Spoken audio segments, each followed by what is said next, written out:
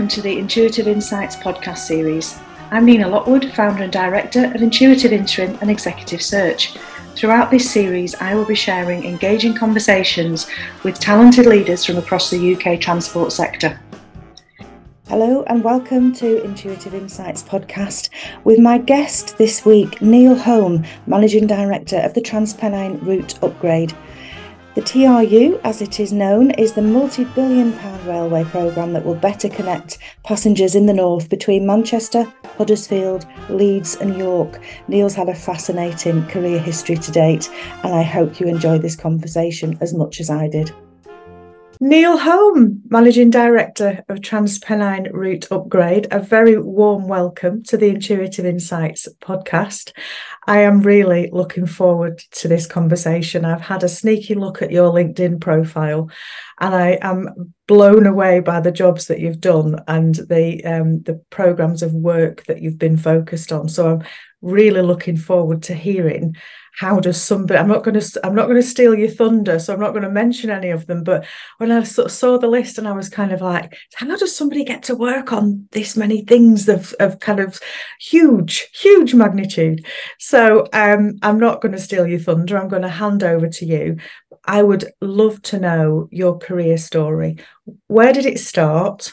Where have you been? And what you're doing now? Tell us about TRU. Over to you. So I'll probably just introduce my job right now, and then I'll get to how did I end up here. So I'm the managing director of something called the Transpennine Route Upgrade. So for those of you who don't know what that is, it's one of the biggest rail programs in the UK, and actually one of the biggest infrastructure programs in the UK.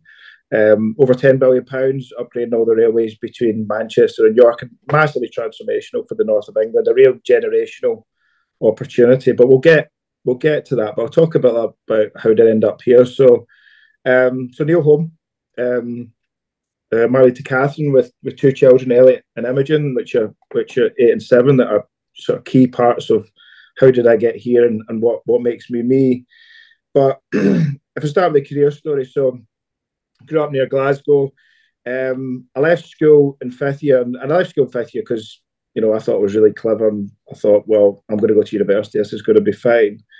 And I'll pick up maybe in those early days some really seminal moments that probably changed my whole life and ended up staying with me in my career that I'm with now. So I joined Strathclyde University. I did chemistry. I did chemistry because I was quite good at it. I thought, well, this can't be too difficult.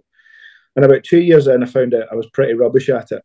And I was rubbish at it for two reasons. Not because I wasn't bright enough to do it, but because I wasn't really that into it. And actually I wasn't putting that much effort into it. So just a moment where I'm number one in those university years was I spent a whole summer going, what am I going to do in my life? I'm nowhere near as good as I thought I was. I wasn't getting the grades that I should have been in, and I was probably heading in some way, shape or form to dropping out of university. So huge amount of reflection, a lot of support from my parents in decision making. And I went back a year and I did mechanical engineering. And it was one of the greatest things I've ever done. I got great grades, it just clicked. It was just something that just really got me out of bed in the morning. And it is something that I still got a huge passion for is engineering. And then the next thing was probably about 3rd year, I went to Canada to work. Now, on reflection, I did absolutely no planning whatsoever for this trip to Canada. Right. And I turned up in Vancouver with a visa going, right, where's my job? And they said, you need to go find a job. And I was like, right, okay. And to make matters worse, I went to work somewhere called Whistler, which is a sort of ski resort up in the mountains that nobody went to. Right. And I probably spent 3 or 4 weeks there with no work. It just rained the whole time. I thought, I'm going to run out of money. I'm going to have to come home. And it just clicked. And the sun came out. I ended up getting a job in a 5-star hotel, basically running the front of house doing valet parking. It was like Ferris Bueller's Day Off was every day. And I had the best summer. But what that really taught me was you're on your own. That was the first time in my career was like, you're on your own. You need to do this. Somebody's not going to do it for you. And that taught me a lot. It was a great summer, but it was very, very tough start to that. And then the last one was I did a postgrad at Cambridge, something called the Advanced Course in Design, Manufacturing and Management, which was just this incredible course. It was some of the best people in the country coming to teach you, very industry based. You did 8 projects. You went to Japan. You went to Australia to visit companies. But that course fundamentally, changed me. But the way I got into that course, I thought was interesting. That wasn't the learning was the course. I learned a lot from it, but the way I got into it was really interesting. Somebody came from Cambridge to say, "Come and join this course. Come and apply." And I applied, did the interview, got in, which was a little bit surprised about and very pleased about. But eventually found out I was the only person from Strathclyde who applied for that course, even though they spoke to loads of people, and loads of people said, right, this is a great thing to do. And I think what I learned from that is if you don't ask, you don't get. So if you don't put yourself forward for things, nobody else is going to do it for you. And, that sort of challenge to say, well, you might not know what the answer is, and it might be scary, but just put your hand up and go, and it'll probably end up being a great experience. Yeah, and that's actually, big learning point, that isn't it? Massive. Because and it kind of speaks as well, I think, to this imposter syndrome that lots of people talk about, where it's like, well, I'm not good enough for that. Why should I? Why, it's Cambridge, bloody hell, even the title of the course, I'm kind of like, oh, right, okay, what's that all about? But you're absolutely correct. If you don't ask, you don't get. And what's the worst thing that can happen? You don't get accepted, and you're no worse off than you were before. Yeah, and I think that's so the Cambridge was half Cambridge undergraduates, half other universities. And I think the difference between those two is the weight of expectation. If you're an undergrad, is you expect to go and be successful. Yeah. It gets drilled into you. And that doesn't happen everywhere else. So having confidence in yourself and actually taking a risk. When you're 20 odd, you think, oh, this is a big risk. It's not a big risk. You don't have kids. You don't really need a big salary. All those things that life catches up with you later in life. When you can't knacker your career because you don't have one. So what's the worst that can happen? So that was great, fabulous learning.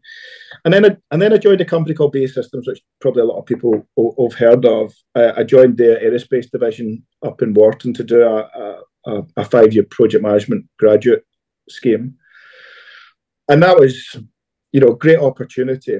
And lots of people were doing business stuff, trying to really chase a career. And I said, well, why did I come here? Well, I came here to build aeroplanes. Right. And had some really great mentors, some really, really, really great mentors. I'm still in contact with some of them, actually. And 2 things happened. I got to basically be the project engineer. I thought it was a project manager, but I was really the project engineer at aircraft called IPA-5, which was the very first production development aircraft for Typhoon. For the single seats. There'd been twins before that. And that was like, well, wow, this is how we build airplanes and get them out the door. And then a few years later, they were building the Tranche 2 flight test aircraft. And they asked me to come back and do that. And that, I think, was my first real experience of you're responsible for this team. I had a probably integrated team of about 30 or so people. And, you're responsible for making this happen.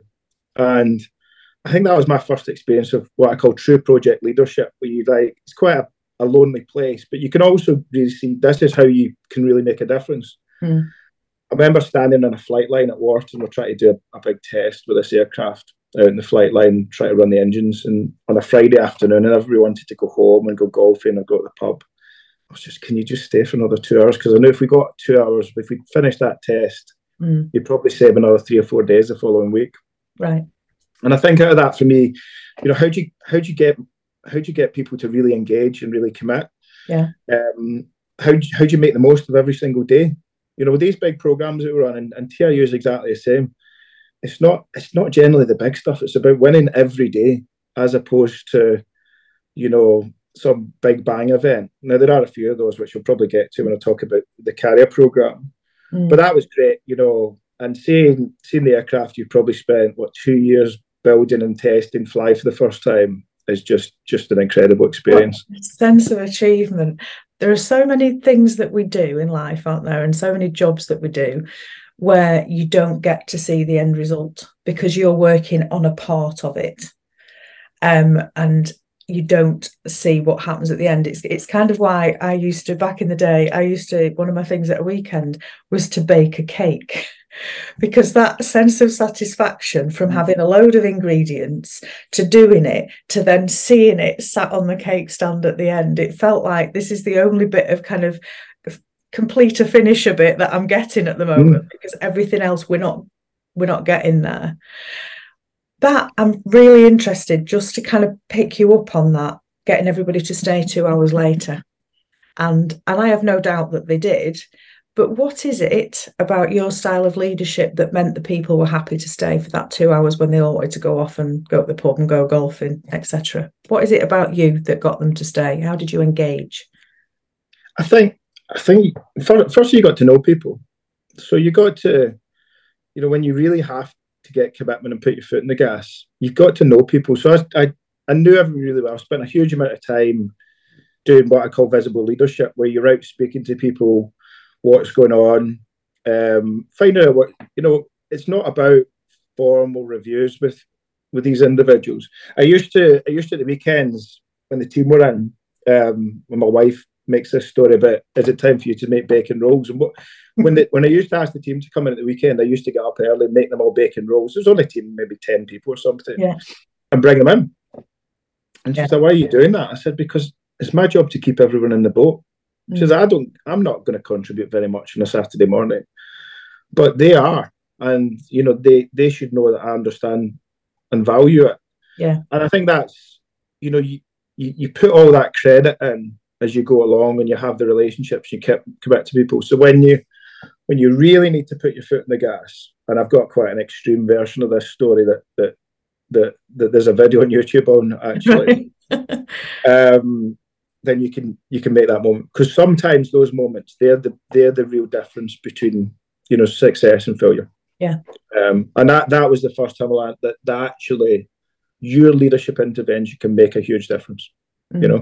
You're not doing it. I mean, I don't really do any work. I mean, don't tell my boss that. But there is a point as a leader you need to intervene but support people, because these are scary things to do. Yeah.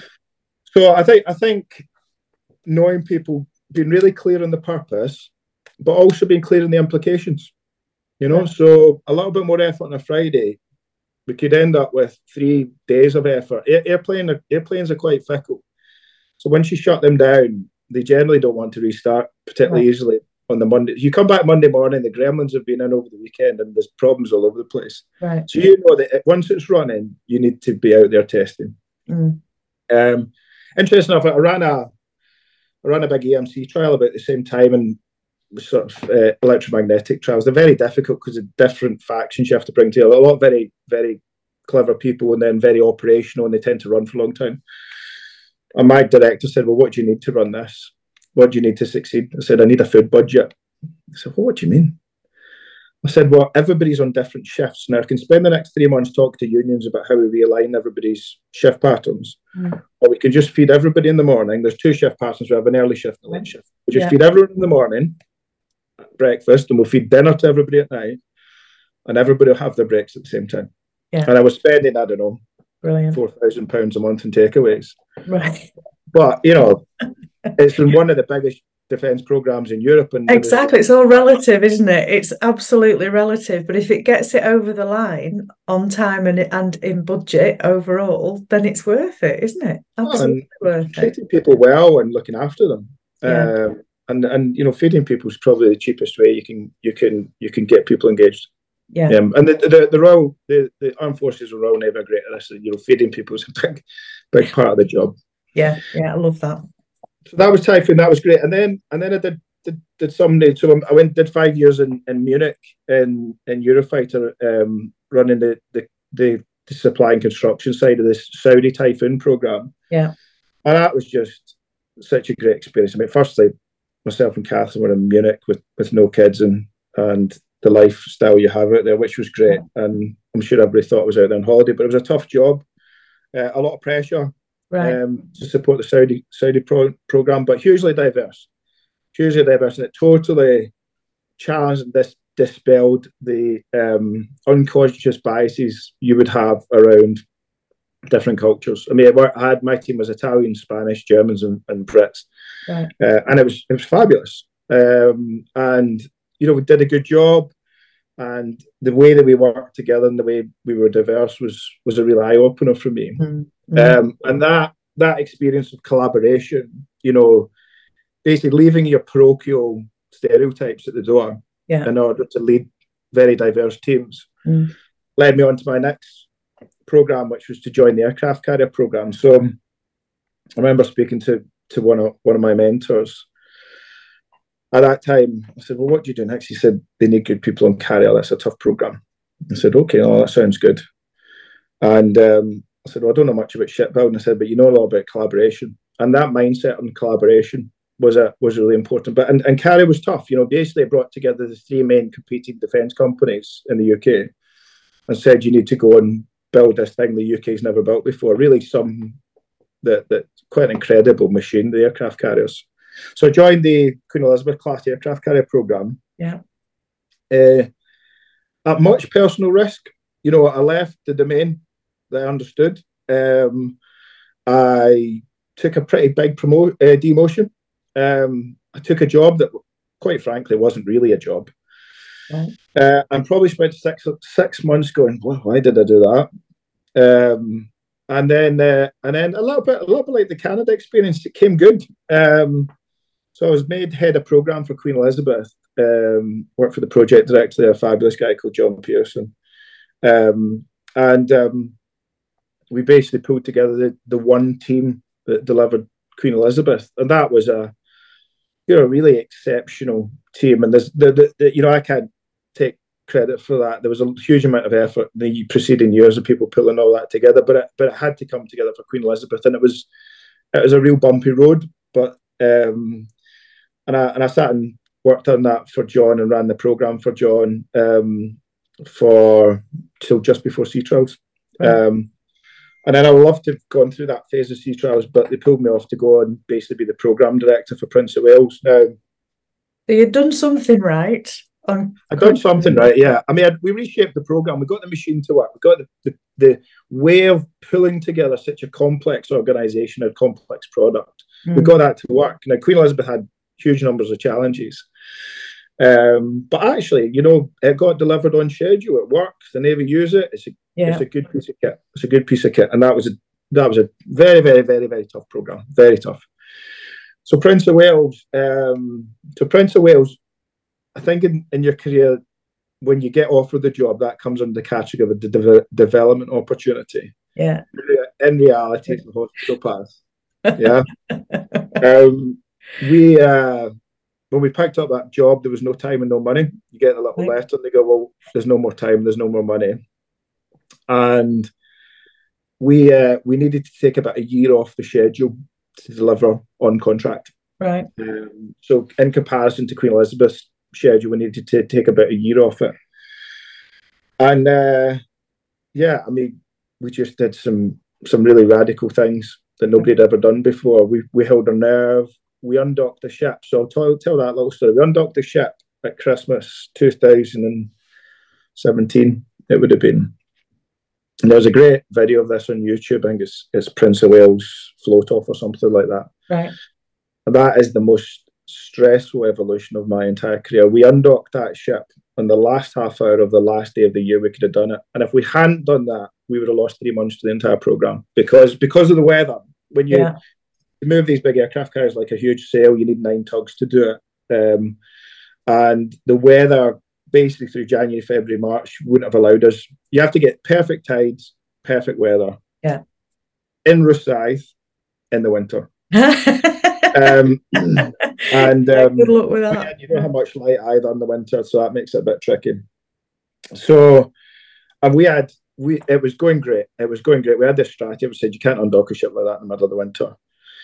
And it was going great. All the preparations, we were ready. This is about the 14th of December, and then we found a problem with one of the seals on the shaft. So there's an emergency seal that goes around the shaft, and we couldn't get that to seal properly.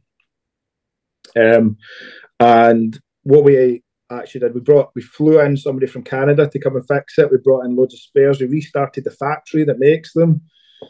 And then by about the 18th, 19th, we're refixing these seals.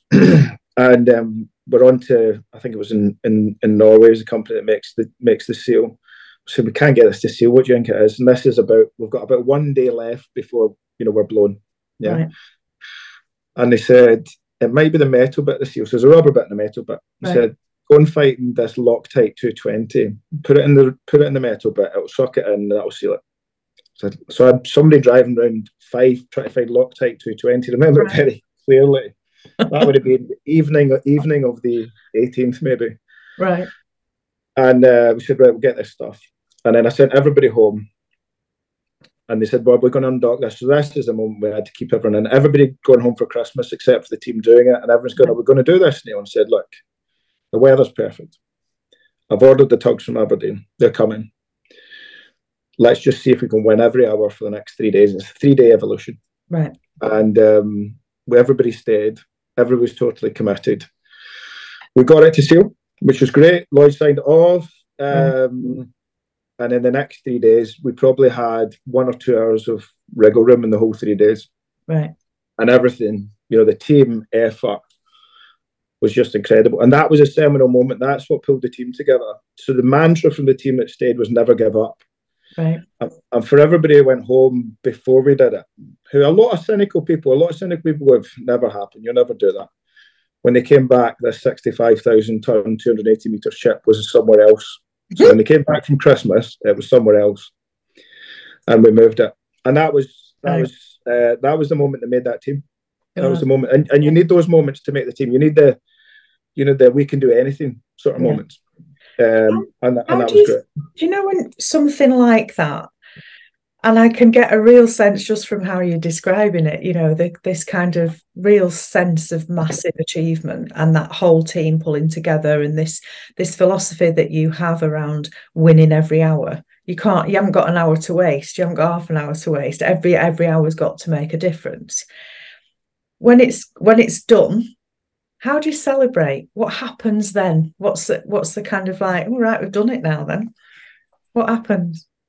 That year we went home for Christmas. So we got Christmas. But you do need to celebrate, and we would do things like we did a hog roast in the hangar with the team. So all the leadership team gave out 2,000 hog roast rolls over lunchtime. So we would do quite, in the summer we would give out ice creams. So we'd find an event. And feeding people again. Well, and thank people. Family days as well. Family days as well. And I think it doesn't need to be a huge amount to recognise people. They need to be recognised for it. So and then a lot of visible leadership is a big part of my leadership style. Was going out to speak to people and thanking them for them. Yeah. So I think that's important. And then in any programme, people are naturally committed to these things. They're incredible things to do. TRU is an incredible things to do. But if nobody ever says thank you, then how do you know? Exactly. I'm really keen to talk about TRU, obviously, and our audience will be really keen to hear about it. Before we do that, can I just ask you, I want to go back to this name that you've mentioned, John Pearson, that you worked for. You've given us some context around your own leadership style. You've acknowledged that mentors have been really important to you throughout your career. What did you learn from John? I think John was, he's ex-Navy. I think he runs Portsmouth now, but hugely really good at pulling the team together, but also really good at pulling them together in adversity. Right. So it never goes well in these big programs. Even when you deliver well, you've gone through 100 different problems to get there, and that sort of leadership style with quite a lot of humour and fun, right, around how do we deal with some really difficult, horrible issues. It was also really great, and I take this away. My leadership style is when you ask people to do scary things. I don't mean scary as in dangerous. We don't ask people to do dangerous things, but scary things as in we're not sure if we can achieve this. Yeah. Putting your arm around them to go, it doesn't matter if we don't achieve it, but we'll never achieve it unless we try. Yeah. And that sort of support. I had a very similar boss on Prince of Wales who did a very similar thing, which is, you'll never excel unless you try the hard stuff. Right. And I've been lucky to have quite a few bosses. I've had a few not like that as well. But and we learn from them as well, don't we? Well, yeah. I mean, you learn from them. Say, I'm never going to behave like that. Yeah, exactly. I didn't like the way that individual made me feel. So, yeah, and that, the insight there is leadership really does make a difference. Yeah. You can have all the process and the plan and everything else, but unless somebody steps up and leads and helps, then these big programs don't happen. Yeah, absolutely. So, talking of big programs, then you've done the Prince of Wales, and then from there, how do you end up where you are now? How'd you end up? Yeah, I mean, I reflected on that question because I'm not sure I've got a great answer, and I think there's a couple of things. I finished in the 19 on Prince of Wales, and I thought, well, what did you do after you've done an aircraft carrier? It was this magical program that I have. Rose tinted spectacles about now. It was horrible, a lot of it when we did it, but right. Rose tinted spectacles now. But you think for you to get out of bed in the morning, you kind of got to do something different. Exactly. I did quite a lot of work with the Queensferry Crossing team when we did carry. We did a lot of sharing with them. I thought, well, that's interesting. And I didn't want to get out of big program management. I also have a view that if you truly are, a world-class program leader, then you should be able to do it in any domain. Mm. So I thought, well, this came up. I thought, well, that's pretty incredible. And it ticks a lot of boxes of things that would get me out of bed in the morning. And it's quite different. It's quite different. So TRU came up. I thought, well, that's fascinating. And railways are fascinating. So they have quite an intoxicating mix of quite heavy construction activities, but also quite a lot of high technology. And they're hugely complex. I mean, TRU as a job, I would argue is the most complex construction job in the country. Now, I'm sure if you run Hinkley Point HS2, you'll challenge it. And I think that technically they are right. Hinkley Point or HS2 is technically a far more challenging base than what we've got. But we're trying to do it on a live railway. Yeah. So we have to put the railway back every night and every weekend. And the guy who worked for me, his analogy was you're trying to do open heart surgery on a marathon runner while they're running. God, yeah, that's an analogy. Yeah, but doing it well is an incredible thing, and it's also got a lot of technology, and then you've got the connectivity to communities and the people. And when we get it right, it makes a difference to people. But when we get it wrong, it makes a difference to people as well. Now, on other programs I've had, when you get it wrong, you close the doors and you can scratch your head and you go, how are we going to fix this? And when we get it wrong, the clock starts ticking and you're going, well, the railway reopens in 6 hours. Better get on with it. Pretty hard stop there. Yeah. So it has totally different challenges. So why TRU? I mean, it's an incredible program. It make a huge difference to millions of people. And it has levels of complexity that challenge me mentally, really challenge you in terms of both your ability and your leadership style. Yeah. So it's a fabulously wickedly complex problem to solve. Is there anything that surprised you about the railway? I think there's lots and lots of things. Firstly, this question surprised me. Sorry, but secondly, there's a lot of common stuff. I think how you do things. Yeah. But the railway is wickedly complex. Yeah. So if you don't know much about it, you can sit looking like, well, that's not complex. It's some steel rails, it's some signaling, it's some wires up in the air. Getting it all to work together. That's really complex. Mm. And then building it over, 18 miles, which is what TRU is, that's really, really tough. So the more, every day I look at it and go, this is surprisingly complex. Mm.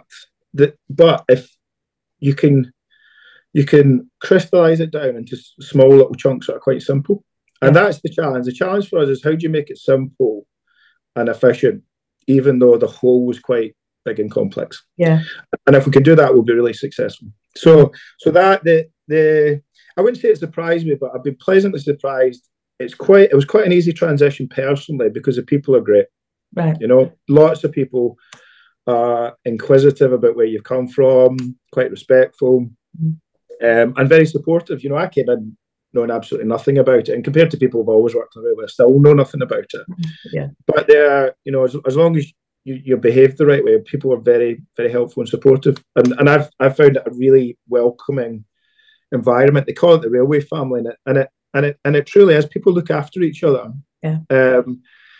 I also think because it's a tough environment, I don't think there's a tougher environment on land. Maybe Standfast possibly doing farming, but you know, it's working at night, working at weekends, out of hours, in the cold and the rain, up in the Pennines. That's a tough job, you know. So people look after each other, and I think it's a great environment like that, and it's a great thing to do. It's a great thing to do because, you know, the railways are the fabric of how we run the country, how people get about. So, and that for me is kind of a fundamental difference in terms of the huge things that you've done before, because we wouldn't, kind of Joe or Joanne public wouldn't be seeing a fighter plane or an aircraft carrier. But what you're building now and the legacy of what you're in charge of and the team that you're working with are putting together, it's real legacy stuff. You can take Elliot and Imogen to see that and say, yeah, your dad did that.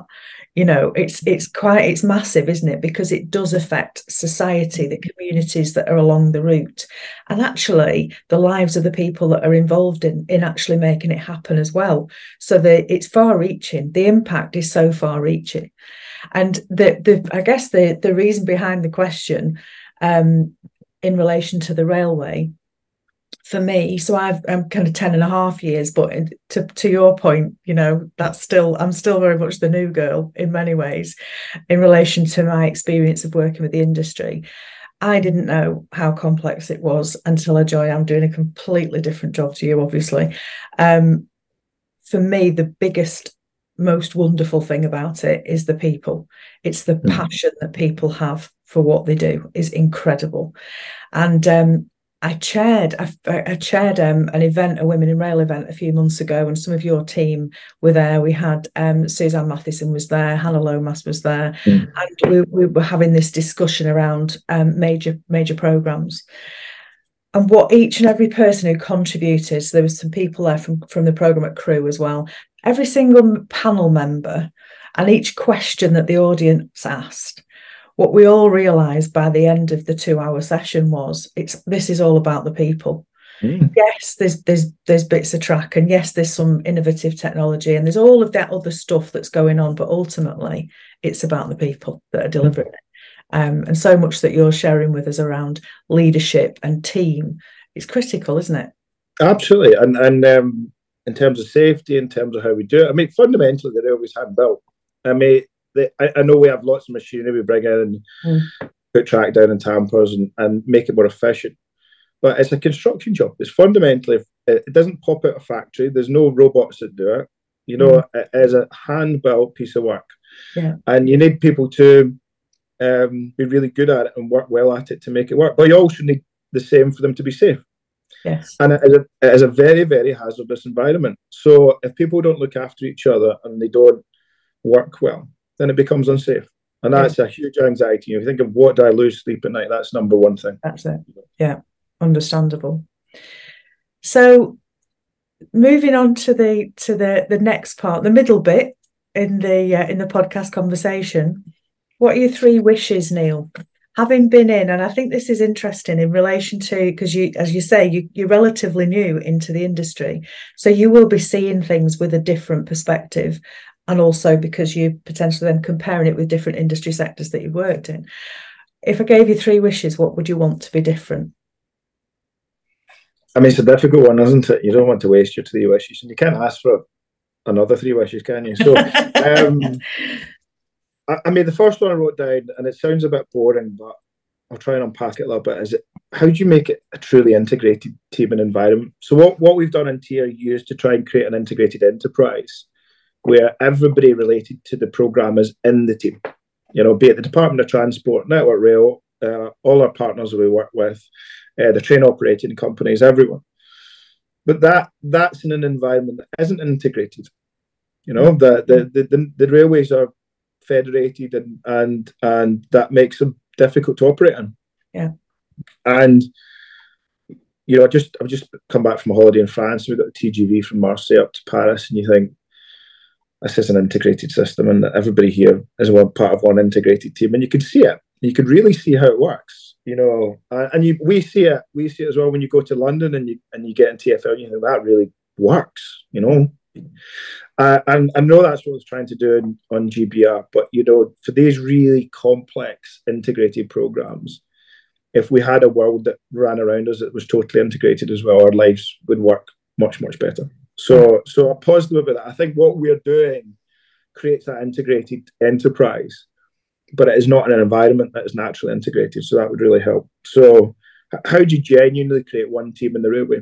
And it isn't really one team in the way that it's set up at the moment.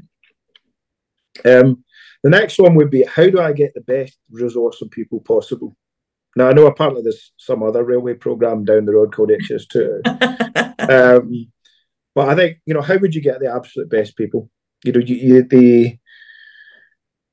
you sometimes in these programmes, you just need the best people. Otherwise, you won't get the right answer. And if I could do, we would. It's not easy. It's really not easy. But the flip side to that is what a great opportunity to build the next generation. So, you know, the previous programs I've got, you never start with the team that you need. You never start with the team you need, but you finish with the team that you need. So we will finish with a world-class team. Yeah. Now that could sound very unfair to the people there right now, because a lot of them are world-class actually. Yeah. But have we really pulled together and made the most of the people we've got, and maybe brought in some extra help and developed the people we've got? Yeah. Then we're on that journey. But if I had a magic wand, could go, ching, you've got the best people in the world, then that would be a great thing to do. You make such a good point there, and it's because the team will evolve, won't it, over time, and different people come to the fore at different points, and you know, learn from each other, etc. I think what the industry's known, and actually other industry sectors have known for quite a long time now, is that we've got an ageing workforce. So we've got people who are dropping off that end of the spectrum because they are due to retire, and many of them who have been due to retire for a few years but have kept going because they wanted to. But actually, there's a point. You know, I know that there's one of the engineers at Metrolink is in his 70s. And it's like there's a limit here, even for even for people who want to keep going. So we've got an ageing workforce, but also what we've not been good enough at is bringing young people in at the other end, because we're not making ourselves look as attractive and as compelling a proposition for a career as we should be doing, and as we are as a rail industry. So we've got less than 5% of the workforce are aged 25 and younger. So for your talent pipeline, so you need loads of people who've got experience, but also you need to be growing your own, don't you? So that you've got people with the experience you need. But as a whole, coming back to your first point, as a whole industry, we're not very good at that. Well, and I think every engineering, Britain's a funny place for engineering. It's different having lived in Germany and France, America, where engineering is sort of a top, well-respected job. And I think we need to change that. You know, I couldn't do a job that's just, say, sit in an office for the rest of your life. And I can't get, not enough great people go into engineering in the first point. And then a lot of good people in engineering go off and do office jobs. And I know, and by office jobs, I mean, they train for 4 or 5 years to be great engineers, and they go and be accountants and lawyers. And I don't have anything against accountants and lawyers, but it wouldn't get me out of bed in the morning. No. You know, so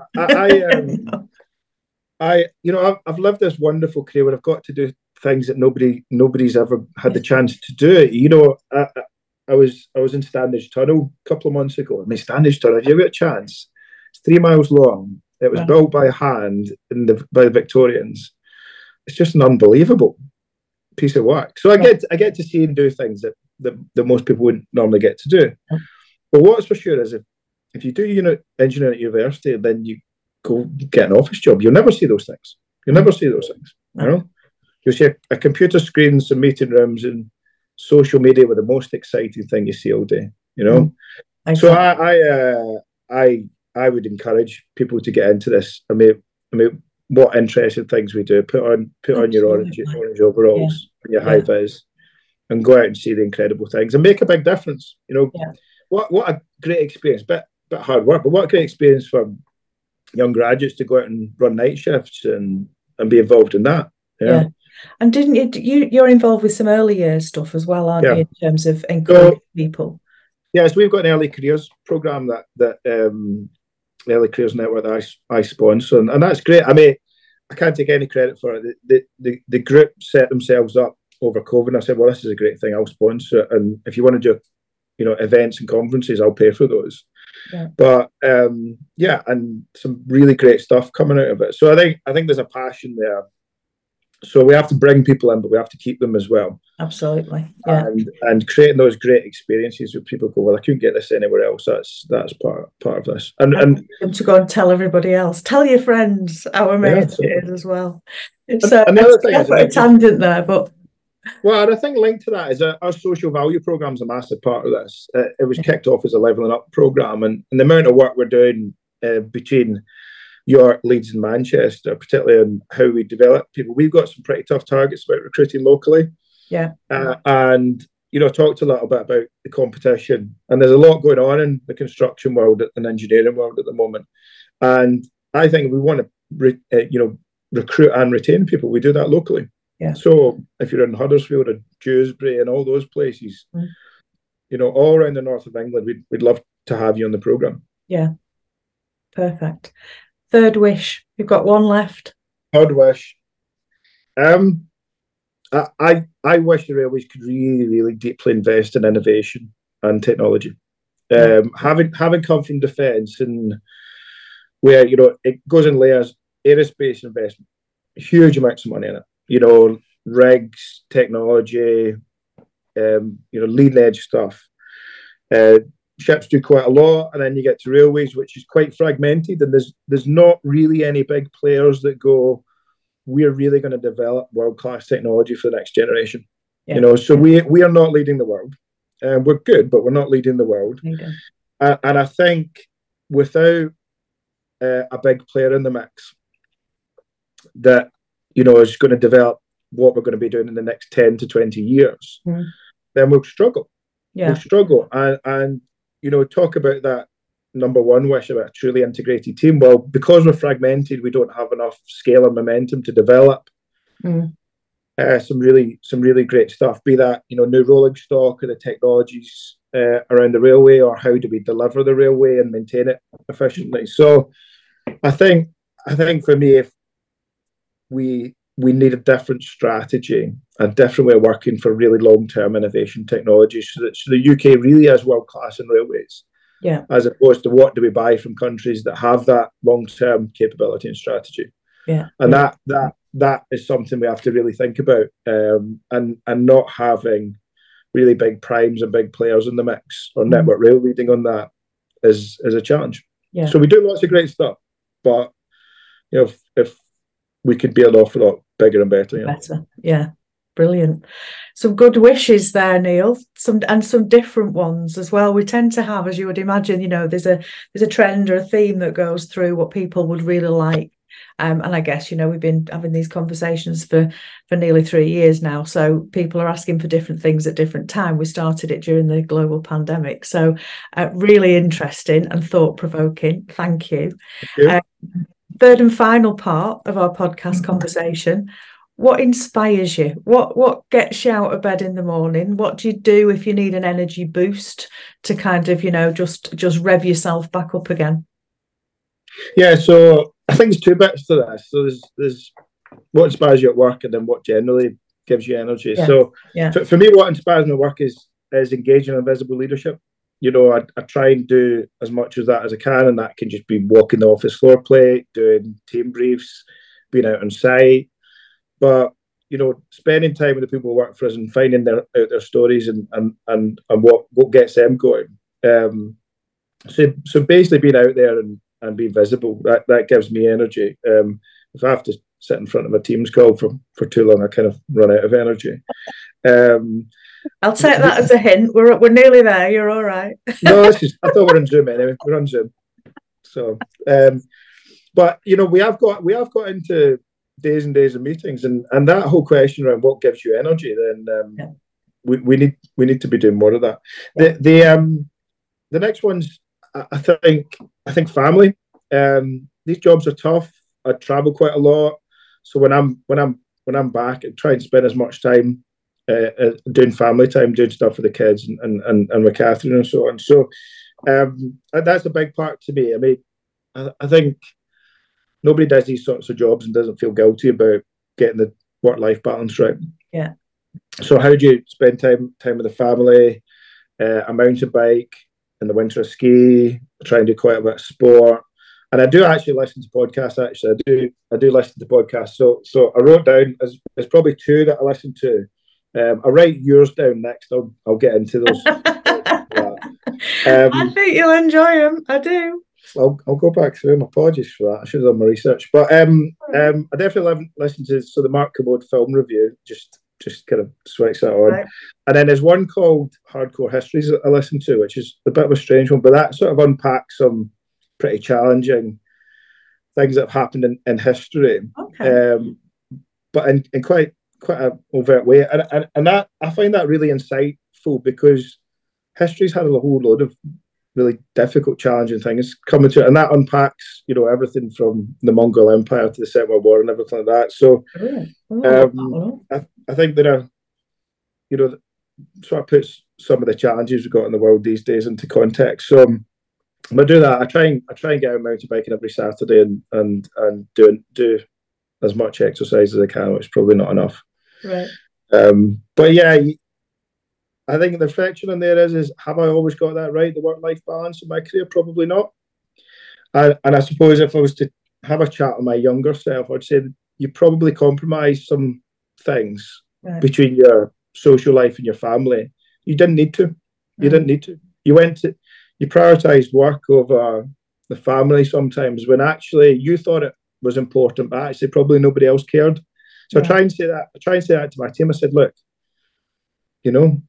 there's times when your family's far more important. Just go and do that. Nobody will notice if you miss a couple of days at work. Just tell me what you're doing. But your family will remember. Your family remember if you missed your daughter's 4th birthday or whatever it happens to be. Catherine certainly reminds me of it. Yeah, I'm sure. So those sorts of things are important. Do you think times have changed on that, Neil? Generally, I think, I don't know whether it's going through the pandemic and people's our world changed, didn't it? So we were spending a lot more time with family and maybe realising what we'd been missing. And I appreciate that might not be for everybody, but I definitely feel that people are better able to balance things. I don't think there's a perfect balance, and I don't think I've ever met anyone who would say that they've got it right.